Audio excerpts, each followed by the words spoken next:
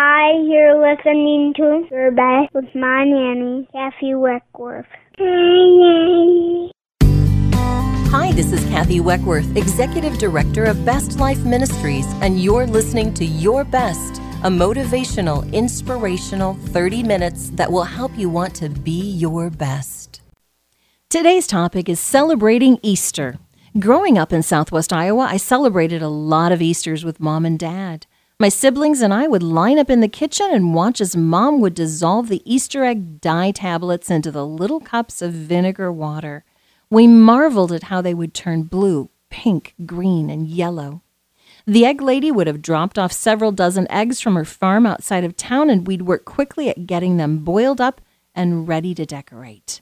Mom had 3 Easter baskets that I think she picked up at the 5 and dime store, and they were colored red, green, and tan and had long, skinny handles. I don't know whatever happened to them, but I loved them so. Mom would stuff loose green plastic grass into the bottoms and would line them with a few jelly beans, malted milk eggs, and a surprise. Sometimes it would be a pair of kitty sunglasses. Sometimes it would be a toy pistol for my brother and bubbles for my sister. We would have our big Easter dinner at the old green table. Every once in a while, my extended family would join us, my grandparents or my cousins. Mostly it was us and sometimes a pastor and his wife, perhaps that didn't have family.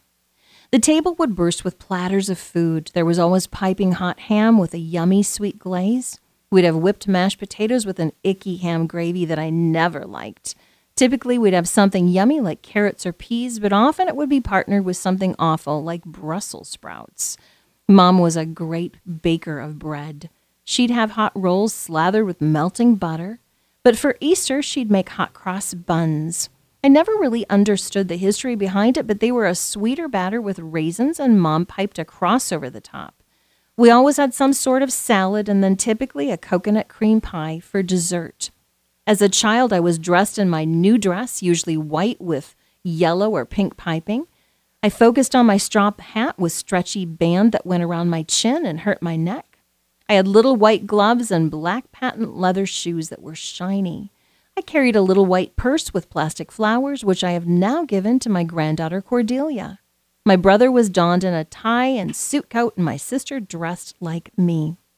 I love to remember those days, but what I failed to express in my recent rhetoric about Easter was simply this. My parents did nothing but focus on the resurrection of our Savior, Jesus Christ. As a little child, my focus was on Easter baskets, outfits, eggs, and dinner, but my folks knew the real meaning. It was a celebration that Jesus was given as a sacrifice for the sins of the world. He died on the cross, was buried, and rose again. The true meaning of Easter, celebration. That's what we're going to talk about today. Well, joining me on today's show is my friend and Best Life staffer, because he's here all the time, is Pastor Louis Schultz. Pastor Louis is a graduate of Bethel University and Seminary in St. Paul, and he has pastored churches for over 25 years. Welcome, Pastor Louis. Hi, Kathy. We keep doing this so long, you're going to have to go like 30 years and then 50 years. Won't that be great? How fabulous is that? So you know what? Today we're going to talk about Easter because happy Easter. The Lord is risen. He is risen indeed. Yay. And it's so exciting to talk with you about this because we love Easter. We love the whole story of Jesus Christ and what he did. So here's my first difficult, tricky question, Pastor Louis. Throughout history, scholars, theologians, and critics have questioned the reality of hell. And let's talk a little bit about that because we know that Easter focuses about, Good Friday, and that's about Jesus dying on the cross, which according to Scripture, we believe that's truth. And we believe that he died so that we could have eternal salvation. But, as I said, sometimes people throughout history have really challenged the idea of hell. Tell me what you think about that. Well, forever, Kathy, since the founding of the Christian church with Jesus telling Peter to build his church and the gates of hell would not prevail, hell has been an inconvenient truth, right? Mm-hmm. It's not something that any of us are excited about. But we know if we do a cursory look at the New Testament, Jesus actually talked more about hell than he did heaven. The early church fathers that built the creeds, the central ideas and beliefs of all Christians everywhere, the creeds say that Jesus descended into hell. Ephesians 4, the Apostle Paul is talking about all that Christ accomplished after his death, burial, and resurrection, and it says that he descended to the depths and led captivity captive. So clearly, a plain understanding of the Bible, without trying to be tricky or to make up some new ideas, has always supported there's both a heaven and a hell. Jesus, in Luke 16, tells a story about the afterlife, and in that story, a rich man dies. He goes to Hades, or the place opposite what we would consider heaven. And heaven, Jesus describes as Abraham's bosom. Obviously, Jesus was a Jew. Abraham was the father of all Jews.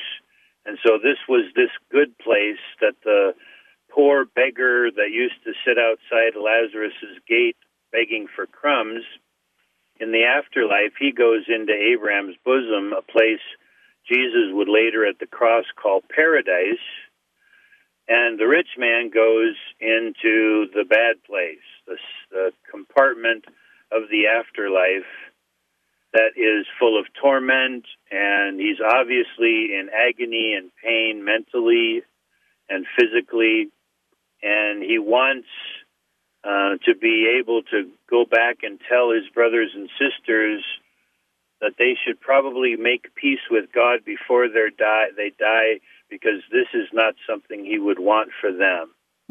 So the idea of a conscious place of punishment where sin and evil is held accountable is something that's strongly biblical. But not only that, Kathy, we realize as humanoids that we want to live, and I believe it's because we're born in the image of God, made in the image of God. We want to live in a world where evil actors are punished. When the chemical attacks happened in Syria, the whole world was up in arms at looking at babies and women and other people who had been killed by this terrorist act. And we wanted justice for those people and justice for the rest of the world. It's built into our spiritual DNA because we're made in the image of God that we want evil. We know it needs to be punished. If it's not, everybody will do what's right in their own eyes, like in the book of Judges when things were going very, very badly.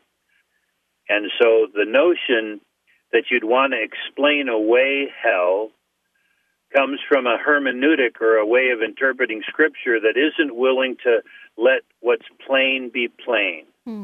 Look at the plain meaning of the original author, the original language he used, original political situation, cultural, historical. That's the way we were taught in seminary to interpret any literature, and Scripture is to my taking, of course, the most important piece of literature we have, and you need to have plain meaning come from plain actors writing to plain audience that originally would have taken it the way we know the plain meaning would have been.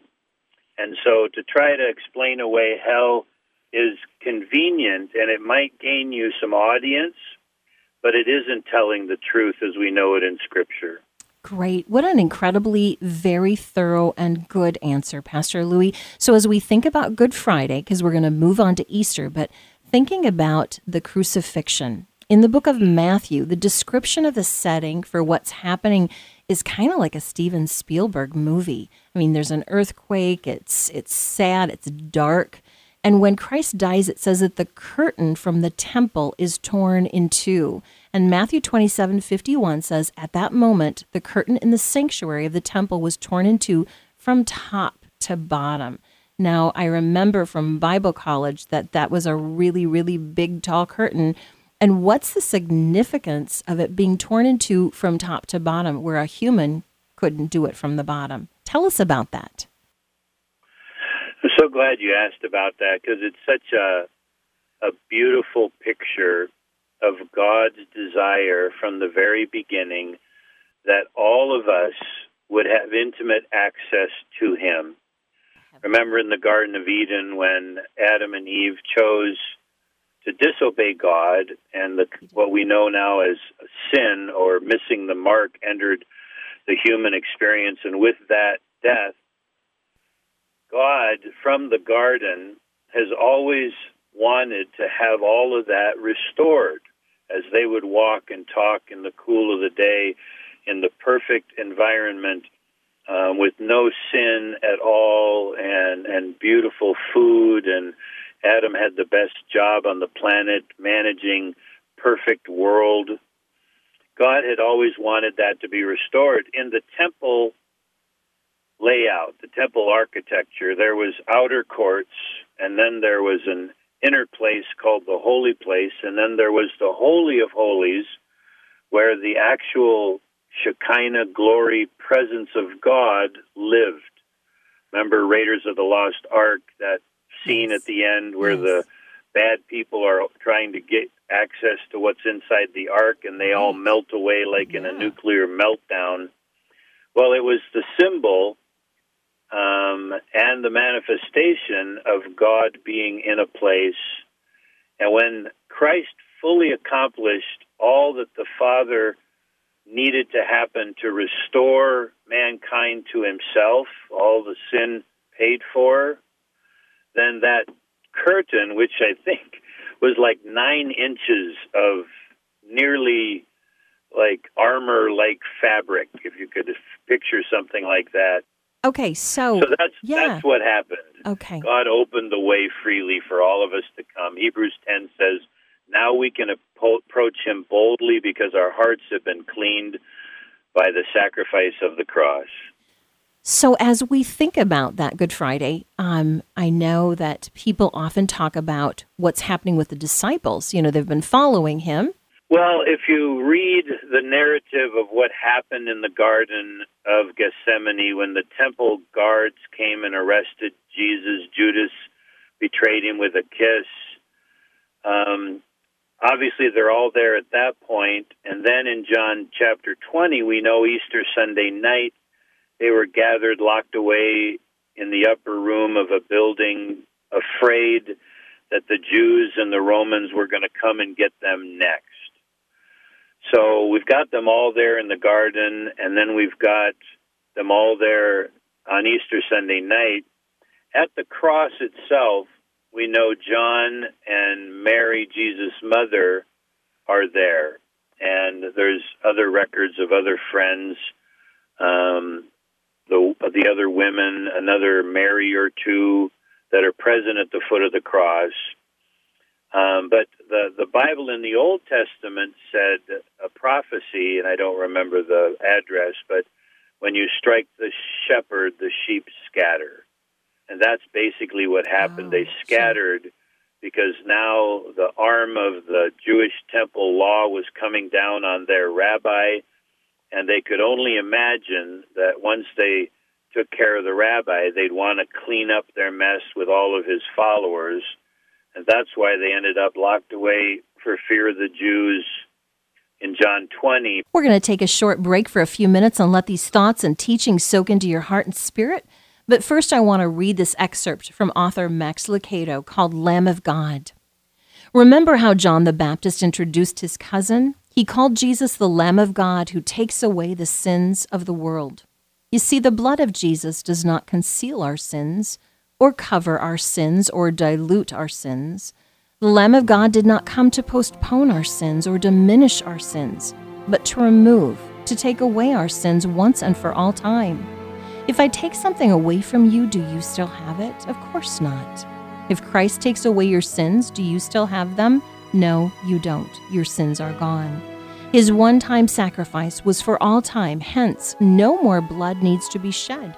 No more sacrifice needs to be made. How can you earn what has already been given? The only contribution you make to your redemption is your sin. Your service might please God, Your worship might exalt God, and your study might reveal God. But you need never to aspire to satisfy God. He is satisfied with the work of His Son. Here's a song by Bebo Norman called Lamb of God.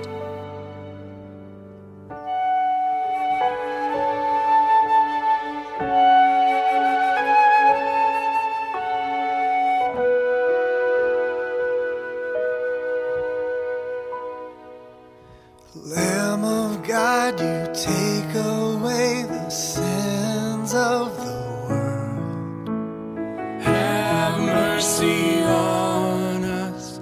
Have mercy on us. Lamb of God, you take away the sins of the world. Have mercy on us. Have mercy on us. Lamb of God, you take away the sins of the world. Grant us peace. Lamb of God, have mercy on us. Grant us peace. Lamb of God, have mercy on us. Grant us peace. Lamb of God, have mercy on us. Grant us peace. Lamb of God, have mercy on us. Grant us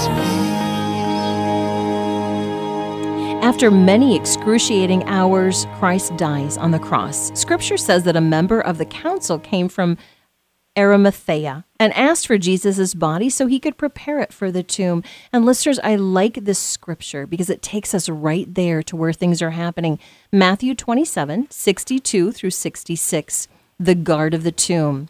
The next day, the one after preparation day, the chief priests and the Pharisees went to Pilate. "Sir," they said, "we remember that while he was still alive, that deceiver said, 'After 3 days I will rise again.' So give the order for the tomb to be made secure until the third day. Otherwise, his disciples may come and steal the body and tell the people that he has been raised from the dead. This last deception will be worse than the first." "Take a guard," Pilate answered. "Go make the tomb as secure as you know how." So they went and made the tomb secure by putting a seal on the stone and posting the guard. Matthew 28:5 through 10 says, "The angel said to the woman, 'Do not be afraid, for I know that you are looking for Jesus who has been crucified. He's not here, for he is risen just as he said. Come see the place where he was lying. Go quickly and tell his disciples that he is risen from the dead, and behold, he is going ahead of you into Galilee. There you will see him. Behold, I have told you.' And they left the tomb quickly with fear and great joy and ran to report it to his disciples. And behold, Jesus met them and greeted them, and they came up and took hold of his feet and worshipped him. Then Jesus said to them, 'Do not be afraid. Go and take word to my brethren to leave for Galilee, and there they will see me.'" Well, obviously, Pastor Louis, Jesus' body is not stolen. He's not revived. He's been guarded because they are worried that he will do what he says. And so often we see the reoccurring theme throughout history that several critics and people who are studying the scriptures say, you know what, he did not resurrect. He was not resurrected. He was resuscitated. But our scripture, as we just read it, is very clear. There was, even the people were afraid. So, tell me what you think. How would you respond to anybody who is arguing that thought? Well, you're absolutely right, Kathy. Throughout history, there have been teachers that have tried to explain away the supernatural part of the stories of Jesus. And obviously the most important miracle that ever happened was that someone was raised from the dead. And this was called the swoon theory. In other words, that he didn't really die, but he just became unconscious and then somehow was resuscitated. Think about it, Kathy. Let's say you or I went through all of the torture, all of the beatings, all of the deprivation of food and water, all of the dehydration, and then endured hanging on a cross of wood where every breath required you to pull up on the nails driven through your hand or wrists in order for your lungs to be able to expand and for you to be able to breathe. As you'd probably know, crucifixion victims die of asphyxiation. They can't breathe anymore because they don't have any more strength to lift themselves up and get a breath. So this is going on for hours and hours. And then a Roman soldier sticks a spear inside of Jesus' side, and blood and water come out. And all the medical professionals and forensic medical people I've interacted with said that's crystal clear evidence that this is a dead body. Let's say that they missed something. And Jesus was rushed off to a modern hospital where he was put in a medical coma until he got better. Oh, that's right. There wasn't any modern hospital that he was whisked off to. He was actually put in burial clothes and ointments and put inside of a hewn-out rock cave and a big rock put in front of it. So the fact that Jesus appeared to 500-plus people after he was raised from the dead, and he wasn't limping, and he wasn't in ill health, and he was able to eat and to speak and all of that to comfort his followers. Paul writes to the Corinthians, if there is no resurrection, we are, as Christians, to be most pitied. The resurrection is the crux of the reality of our faith, and that's why it's so important to get it right, that the resurrection is the most attested to historical fact in the history of mankind. There's more record that there was an empty tomb about that event than any other historical record in time. I love Pretty that. cool, huh? It is very cool. Thank you so much. So my last question is this. Out of everything through the story, and listeners, I'm sure that you are not aware of this, but many, many years ago when I worked in Elk River, Minnesota, and I was friends there with many of the church leaders. Pastor Louis is one of the people that I met there, and I called him up and said, I need you to play Jesus in the Passion Play at our church, and he did an incredible job.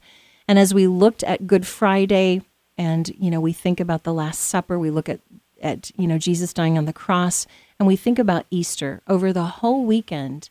Do you have a favorite moment that you love about this story? Just for full disclosure, I was also in a musical once where I played Judas. Oh, just in case the listeners might think, this is some really... Anyway, so the story makes its way into our everyday lives by way of the power that is manifested through the resurrection. Paul wrote to the Philippians and said, I want to know this Jesus more and the power of the resurrection. See, Paul knew that when the same Spirit that raised Christ from the dead, and that we, Acts 1:8 says, have received power because he came upon us when we believed, that power is available to impact everything that happens to me every day, to bring peace where there is struggle and tension, to bring deliverance where I'm caught in sin, to bring love, all the fruits of the Spirit, love and joy and peace and patience and goodness and kindness and gentleness and self-control into everyday relationships at work and in family and marriage. That, to me, is the best part of Easter, because it's that resurrection power is a gift that keeps on giving. Oh, fabulous. Thank you so much, Pastor Louis, for being with us here today and helping to celebrate the Easter Sunday. You're so very welcome. Happy Easter. Happy Easter to you. Friends, one of my favorite authors to read at Easter is, again, Max Lucado. And here's an excerpt from his book, He Chose the Nails. The same hand that stilled the seas stills your guilt. The same hand that cleansed the temple cleanses your heart. The hand is the hand of God. The nail is the nail of God. And as the hands of Jesus opened for the nail, the doors of heaven opened for you. Here's When I Remember by Kim Hill. When I remember what you've done, when I remember the shedding of your blood, I can't help but worship you. I can't help but worship you. I can't help but worship you for all you've done.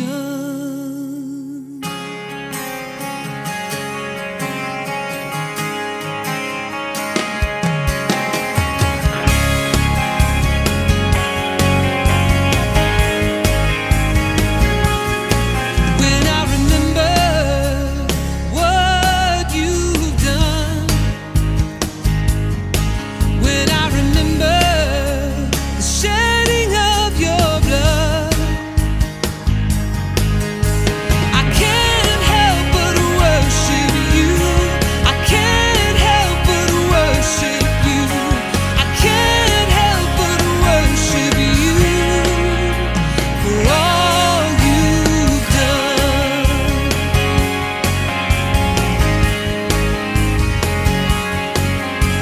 To feel the crown of thorns, the garment that was torn, to grasp the angry soldier's spear that made the blood and water part, to touch the wood one time, pick up the fateful spike. We can't hold these pieces in our hands, we can hold them in our hearts. When I remember what you've done, when I remember the shedding of your blood, I can't help but worship you. I can't help but worship you. I can't help but worship you for all you've done.